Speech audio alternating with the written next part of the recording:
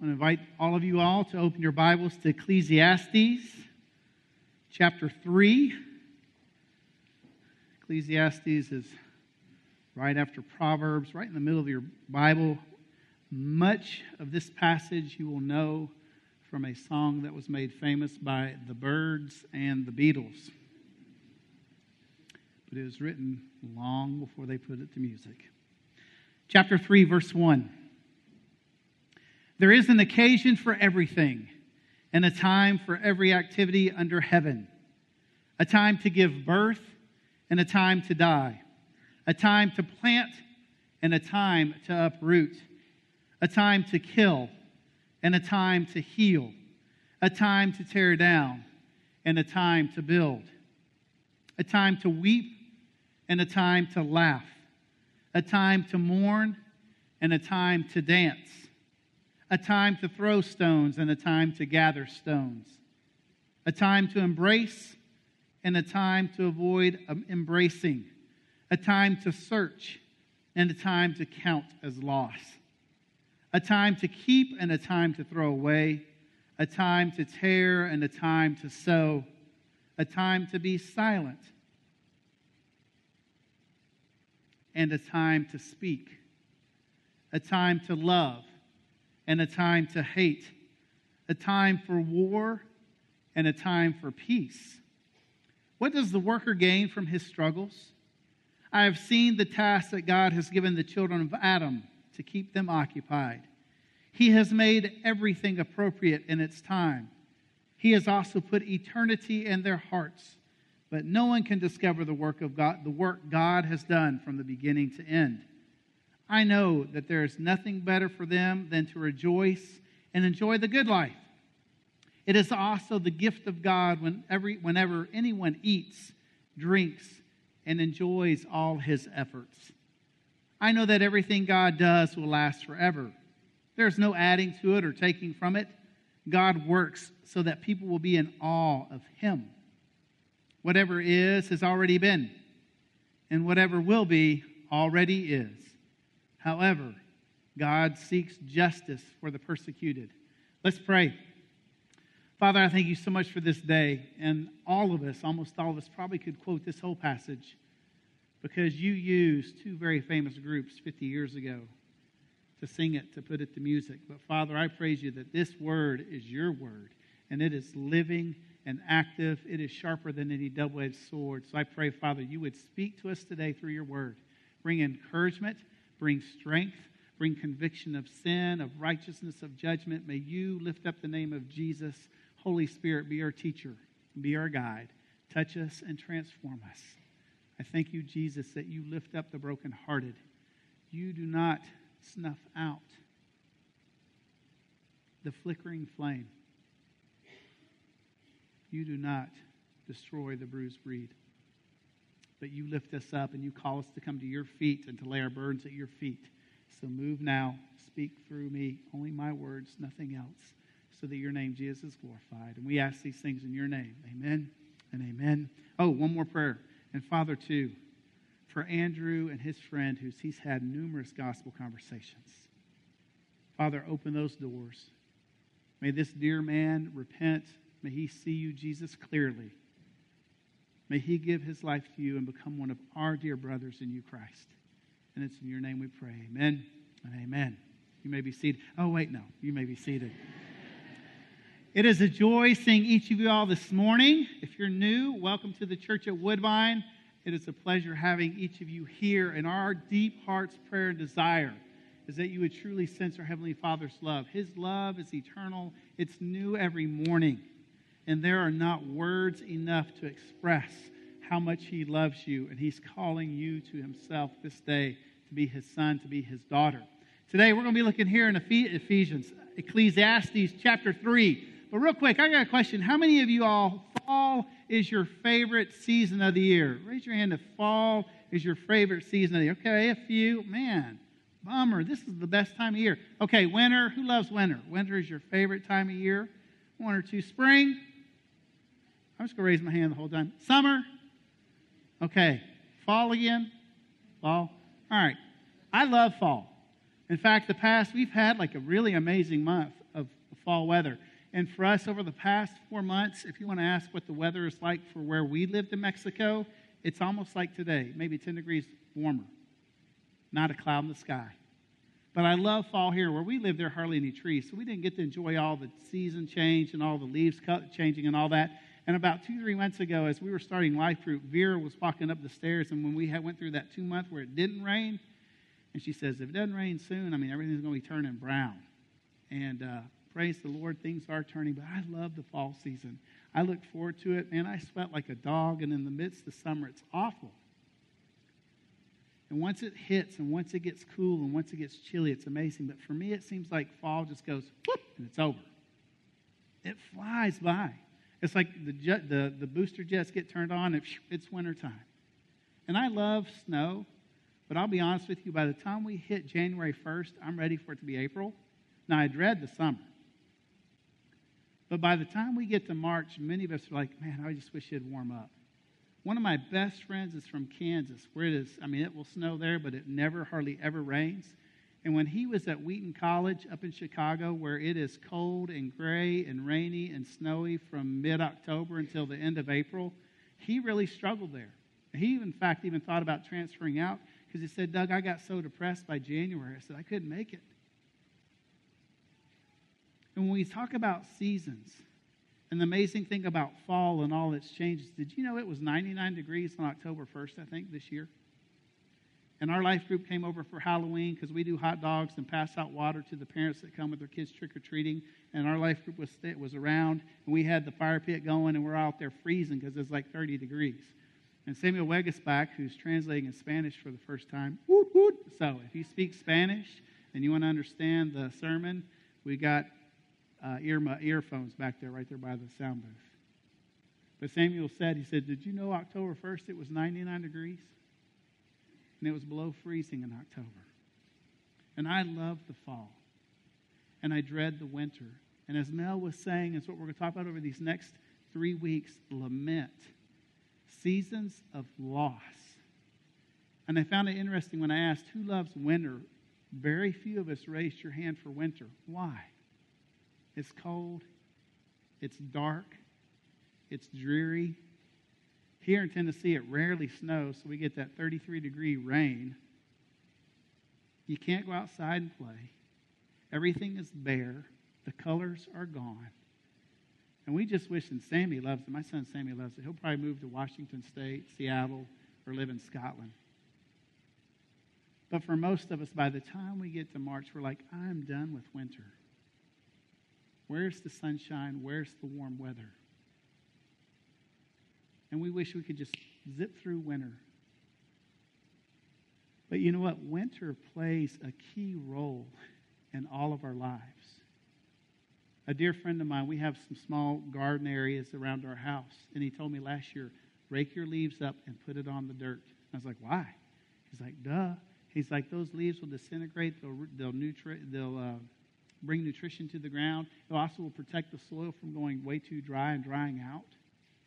And during that time when the land remains fallow, that land is replenishing itself with nutrients, and it's restoring itself to produce more and better fruit. And the same is true for us when we go through winter seasons of the soul. And I'm not talking about the winter season of our life when we're old. I'm talking about those seasons in life where we feel cold, dry, empty, where all seems dark, all seems at a loss. I know for myself, I hate those times in my life. And the times of loss, I love to reminisce. And if you've been here long enough, what do I talk about so much of the time? Mexico. Mexico this, Mexico that. And Mexico was hard as nails. There was many times I hated it. And I love Mexicans. But there were many times where it was lonely. But what happens to me and to most of us too, when you get to reminiscing, you get to thinking about only the good times. And you forget about the hard, challenging, difficult times. But the seasons of loss and pain and darkness and depression, what does Scripture have to say about those times? How are we to respond? And let's look at here at Ecclesiastes chapter 3. We've already read it. For many theologians and church historians and Bible scholars, many believe that King Solomon wrote Ecclesiastes at the end of his life. Now, if you don't know who King Solomon was, he was King David's son. Solomon ruled for 40 years after his father David ruled. During the time of Solomon, Israel was still one nation. It was by far the largest it had ever grown as far as geographically. It was wealthy. During the time of Solomon, there were unbelievable building projects throughout the country. And Solomon started out so well when he became king. God anointed him with unbelievable wisdom. But Solomon turned his back on the Lord. And he had over 300 wives. And he began to worship other gods. And he hardened his heart. And he turned from the Lord, that by the end of his life, and many theologians will say that he repented, but there's no place in Scripture that we see he truly repented. That's only in the Lord's hands. But by the end of his life, because of the consequences of his sin, the country was torn in two after he died. And his actions caused unbelievable idolatry and wickedness for generations to come. And most theologians would say that Solomon wrote Ecclesiastes towards the end of his life. He wrote most of Proverbs. He wrote the Song of Songs or Song of Solomon, which is an amazing love letter. And then at the end of his life, writing Ecclesiastes. There's a couple characteristics about this book that I want to just highlight very quickly, and I don't want to forget. Ecclesiastes, a couple things to remember. It's poetry by nature. And that is very important to understand when we interpret the Scripture. When something is poetic and not historical or literal, it's not an epistle, it's not a letter to the churches. It's in the Old Testament before Christ came. So it's going to have a different perspective. The book of Ecclesiastes is not concerned about ethical questions like just war and death. Solomon does not seek out solutions by seeking the Lord and His Word and His way, but he seeks out solutions through his own observations and life experience. Do you guys remember the Wesleyan quadrilateral, the four-sided thing? What was at the bottom? What has to be foundational for us? Scripture. But most of us will put reason and science as foundation or our own experience. And we live in a time and day right now where most of us experience, our personal experience, has greater value than reason or Scripture. That is what our culture teaches now. And our life experience is unbelievably important. It's unbelievably important. And we have the question, who are you to tell me how I feel or what I think? And that's true. It's a partial truth because we can't get inside the brain or heart or mind of anyone else.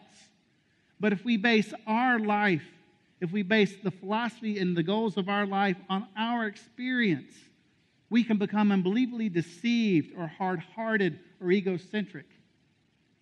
So we need to always be really careful about what the foundation of our life and how we live is. Is it on science, reason, on experience, on tradition, or on Scripture? The whole counsel of Scripture. Here in Ecclesiastes chapter 3, verse 1, and we're not going to go line by line and verse by verse and word by word. We read it. We know this song. I was telling Mel earlier this week, it's like, Mel, is there any way we could sing the song from the Beatles? It's not really a worship song. Yeah, but it's real scriptural. I mean, they took it word for word. Look at verse 1. There is an occasion for everything and a time for every activity. What word speaks to you most in this verse? As you look at it, what jumps off the screen? Every. Good job, Kim. Everything and every is what came. Everything. And then Solomon lists time for birth, time for die, time to plant, time to uproot, time to kill, a time to heal. And he's just going through what he's observed in life. There is a time and reason for everything. And then if you jump down here to verse 9 or verse 8, a time to love and a time to hate, a time for war and a time for peace. everything.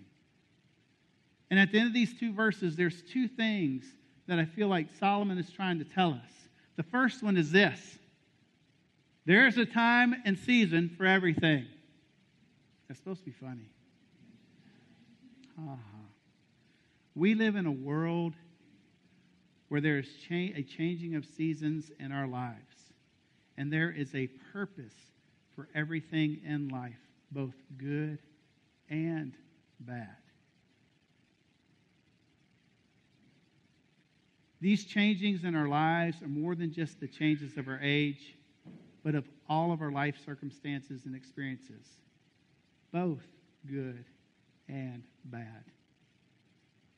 It is important for us to realize and understand that there will be seasons of great joy in our life, but there will also be seasons of great loss, suffering, and grief. One of the greatest challenges I think we face as Christians and dealing with other brothers and sisters is we've communicated to the world, accept Jesus Christ as Lord and Savior, and all of your problems will go away. And we try on Jesus, and we've been preached Jesus, and we've been tell people about Jesus. And it's one of the challenges we have with gospel conversations is that we communicate to people and what they hear. Man, if I try this Jesus thing on, like I'm going to put on a new coat, if it doesn't fit, they're going to take it off. And one of the things that's challenging, and one of the things that we have to communicate to people is that life is hard. And there will be loss, and there will be suffering, and there will be grief, regardless if you have the greatest faith on the planet or not. We will suffer, and we will suffer greatly. And Jesus actually was very clear that if we follow Him and surrender to Him and give our lives to Him as Lord and Savior, the world will hate us. Life is hard just in of itself. But when we put our faith in Jesus Christ, we're putting a target on our back and on our chest, and we then become enemy number one to Satan. Satan's role, he's a great thief, and his role is to lie, steal, kill, and destroy. And when we are born dead to sin, dead in our trespasses, and we're held bondage and captive to him. But Jesus has broken those chains, and when we give our lives to Christ, He rescues us and He adopts us as His dear sons and daughters, and we become children of light. And we are rescued out of the clutches of sin and death. We are no longer held prisoner to captivity of death, sin, or Satan. And then we become His enemy. And so He launches His attacks against us. And if He can discourage believers by thinking, man, I put my faith in Jesus and all hell broke loose in my life.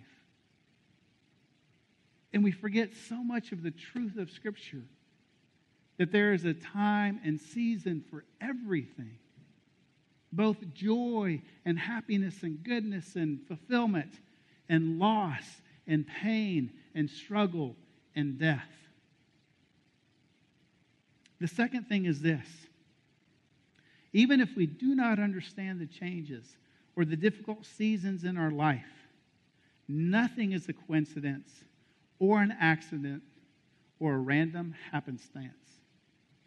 There's a phrase we used in Spanish in Mexico, diosidencia. Dios meaning God, a word half of coincidencia, which is coincidence, diosidencia, God thing. Everything is a God thing. Everything has purpose. Even sin, even death, even loss. Scripture is very clear that God will hold us responsible for our decisions. He will hold us accountable for our own actions. He will. But it also says in Scripture that God is sovereign over all things. There's a couple things I want to make very clear about this sermon. This sermon is not, and I hope I don't communicate this, and if I do, I ask forgiveness. This sermon, I do not want to convey to any of you, just get over it. It's life. It's the way it is. Deal with it. That's the last thing I want us to hear. I also don't want us to hear this either. Just pull yourself up by your own bootstraps, try harder, and deal with it and get over with. Or this one, why are you complaining? There's a lot more people that suffer way worse than you do. Quit your griping and get up. I hope that doesn't come across. And the last thing is, I sure don't want any of the scriptures we look at today be like those scriptures when you're going through hard times and you hear people say, many times very well-meaning believers, brothers and sisters say, well, God works out all things for the good who love Him. Or God's great plans for you. Or Jesus loves you. Even though those are true, so much of the time when we hear that, when we're going through the winter seasons of our life, we want to tell that person, go kiss a truck. We don't want to hear it. And unfortunately, those are communicated at the wrong time. I don't want us to hear that. Scripture, the truth at times can hurt. But that's when we got to be willing to stand up under the light of Christ and allow Him to shine in our lives and our hearts, even in loss, even in grief, even in pain, and let Him sustain us, even if we do not have an answer,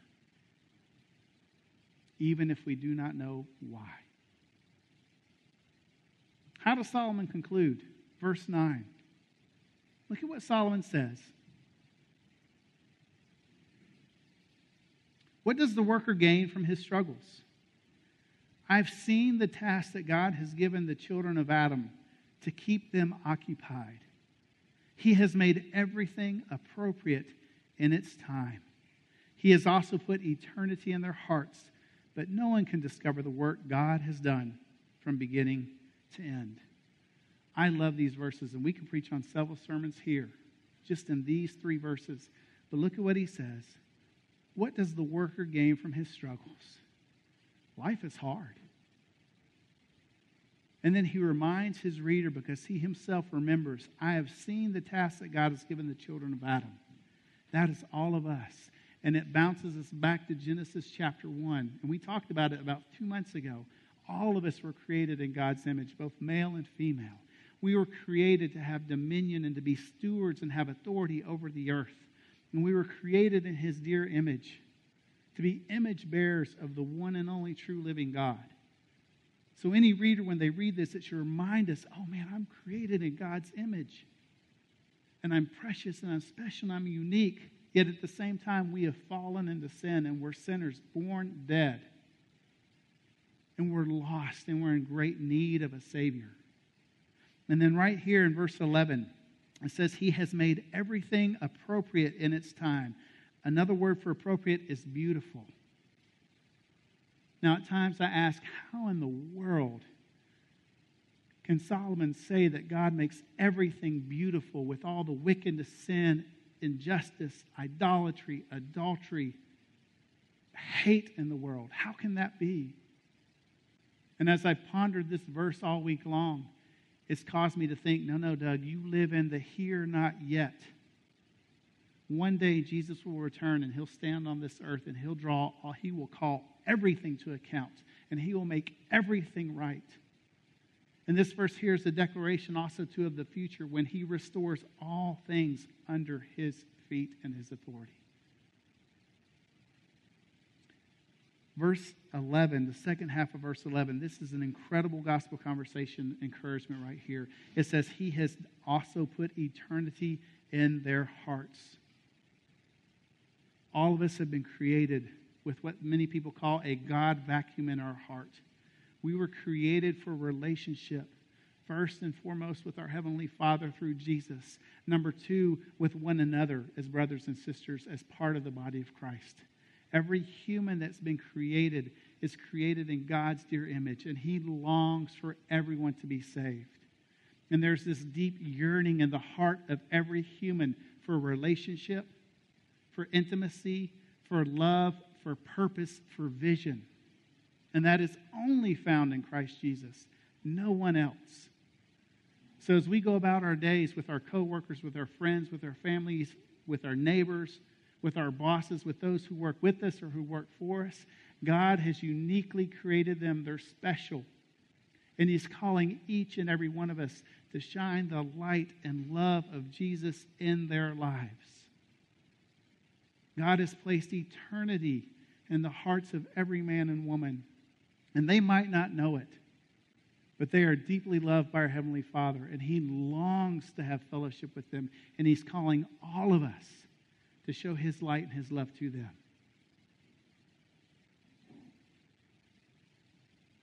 Verse 12, I know that there's nothing better for them than to rejoice and enjoy the good life.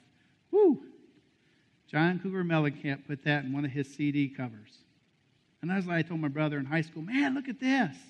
He's a believer. And it's like, no, he's not. That verse can easily be translated to go out and eat, drink, and be merry and have fun. Sin recklessly. I was like, no.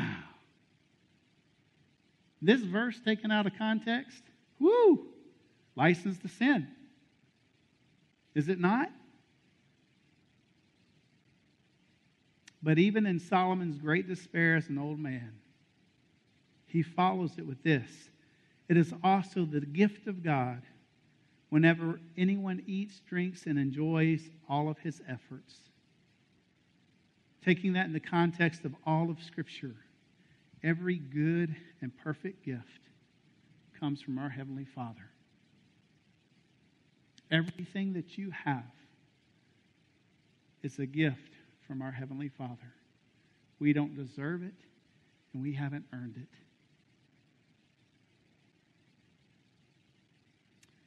Verse 14, I know that everything God does will last forever. There's no adding to it or taking from it. God works so that people will be in awe of Him. Back to the seasons of life.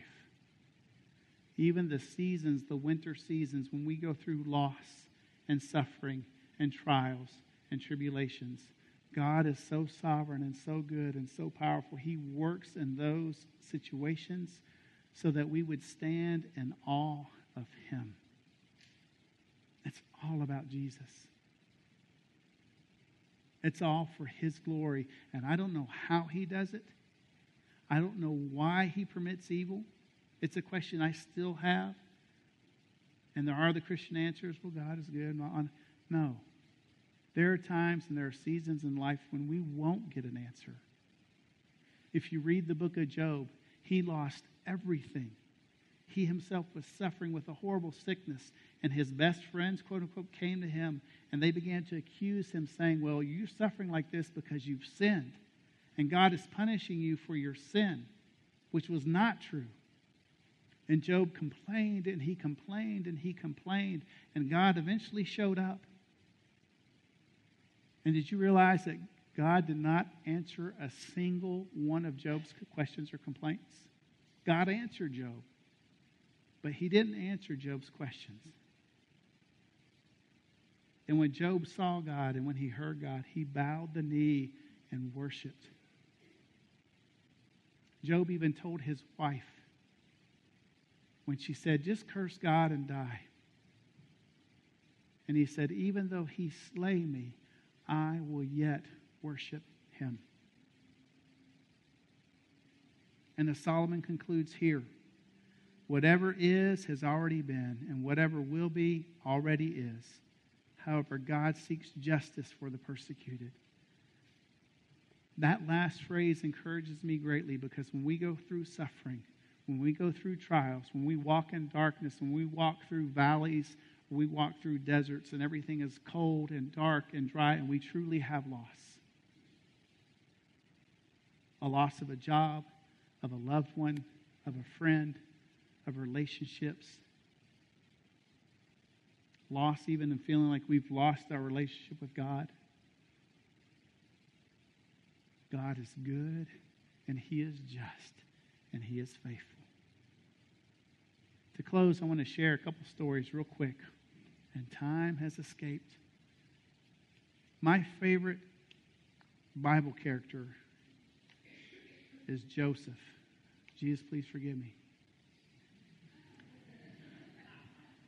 My favorite Bible character is Joseph. Joseph was the second youngest of 12 brothers. For almost 12, 13 years, he was the youngest brother.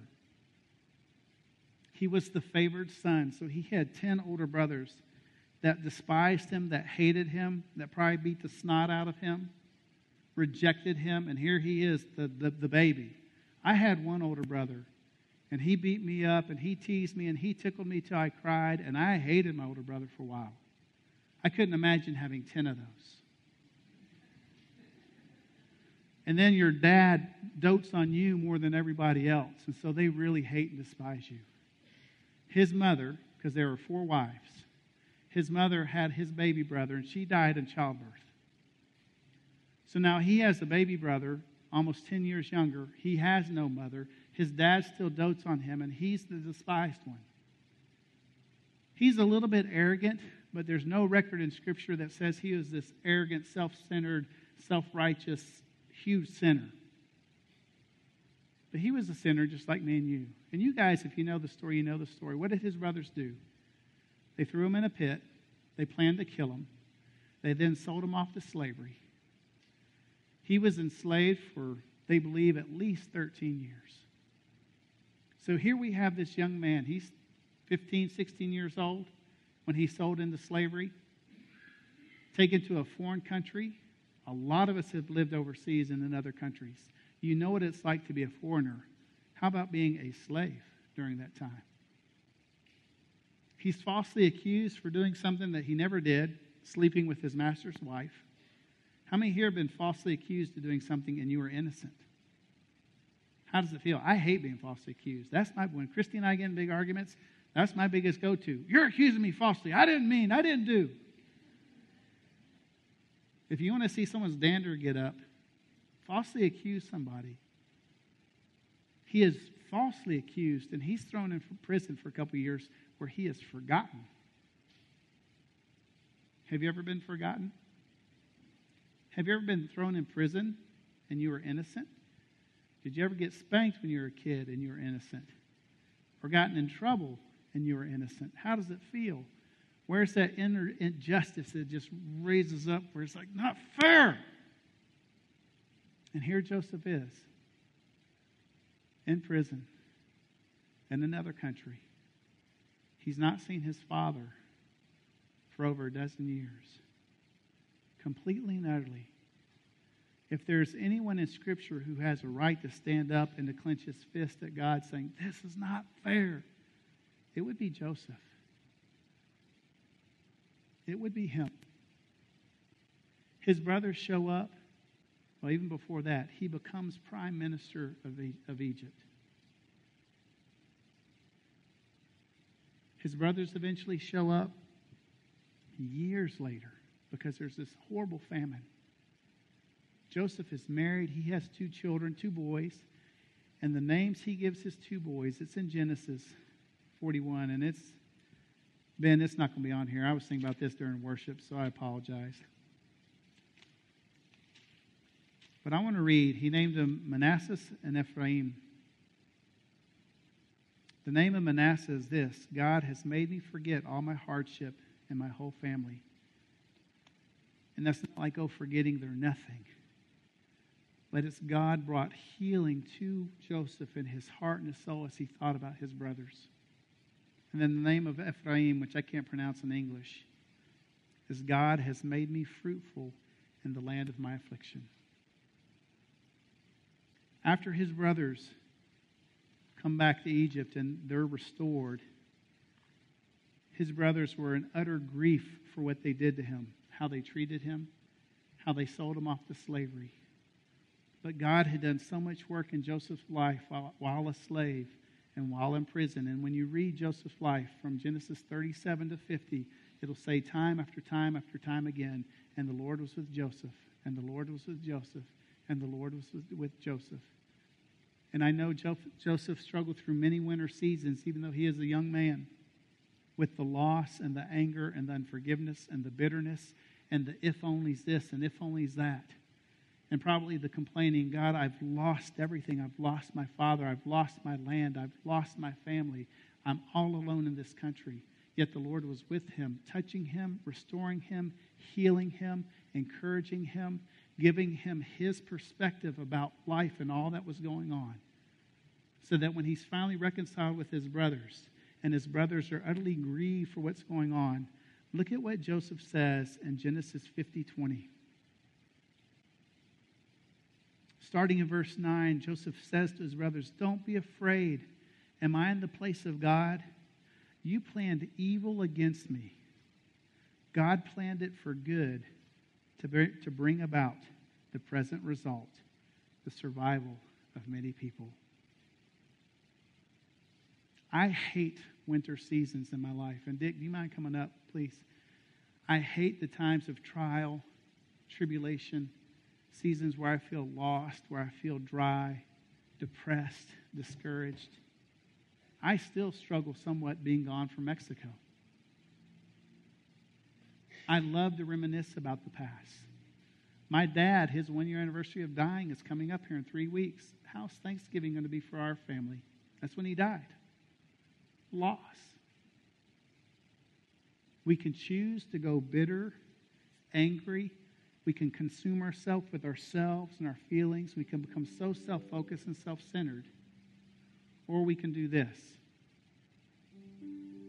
We can recognize that there will be loss, hurt, and pain in our lives. That's an important step. We also can recognize that there are benefits that God will do in our lives through that loss. Paul tells us in 1 Corinthians that we will reap a harvest if we do not give up from doing good. Peter tells us, do not be surprised when the fiery ordeal comes among you to test you. But as Matthew told us earlier, we grieve, and when we grieve, we should grieve, but we don't grieve like the world without hope. We have hope, who is Christ himself, the hope of glory. Paul says, I forget what is behind me to press on. So here's my encouragement to you, and I want all of us to close your eyes. These will be up on the screen if you want to look at them, but I prefer you just close your eyes. We're going to spend a time, just a moment of silence and prayer, listening to the Holy Spirit. One of my first questions to you is this: how has God been speaking to you this morning? How do we deal with our grief, with loss, with the trials and tribulations in life? The first thing we must do is we must listen to Holy Spirit. What is he telling you? Number 2, it's just important to acknowledge your loss. Many times we try to stuff it, ignore it. We try to forget it, but that's impossible. The best thing to do is to acknowledge it. Lord Jesus, I am. Heavenly Father, I feel.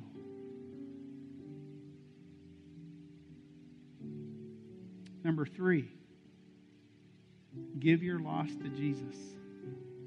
Tell him out loud, Jesus, this is what is happening to me right now. And tell him. Be honest, he already knows.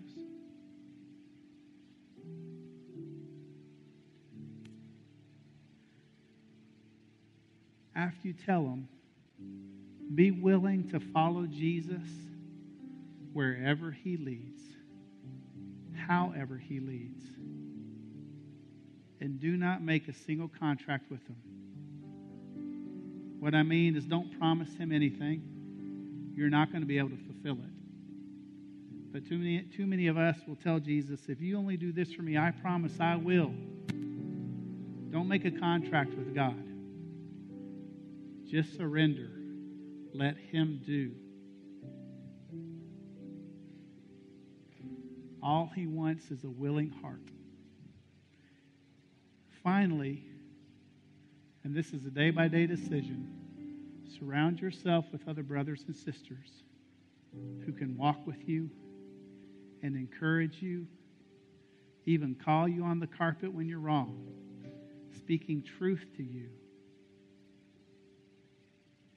If you are going through loss or grief or trials today, And we did this last week. I just want you to stand up. If you are in a winter season of life right now, stand up. I would love to pray with you. We would love to pray with you. It could be sickness. It could be financial. It could be relational.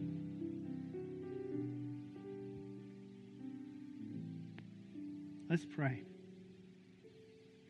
Heavenly Father, I thank you and praise you for this incredible day. Lord, I thank you for my dear brothers and sisters who are here this morning. And Jesus, I praise you. You are the good shepherd. You know exactly what each and every one of us are going through. The trials we're in, the loss we face, the tribulations.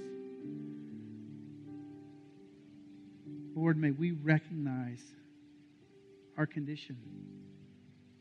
May we acknowledge it, and may we surrender wholeheartedly to you. And Lord, for each of my brothers and sisters who are standing up now, encourage them, strengthen them, comfort them. May they not only have ears to hear and eyes to see, but may they take that next step to follow you and allow you to bring the strength and healing in their lives now.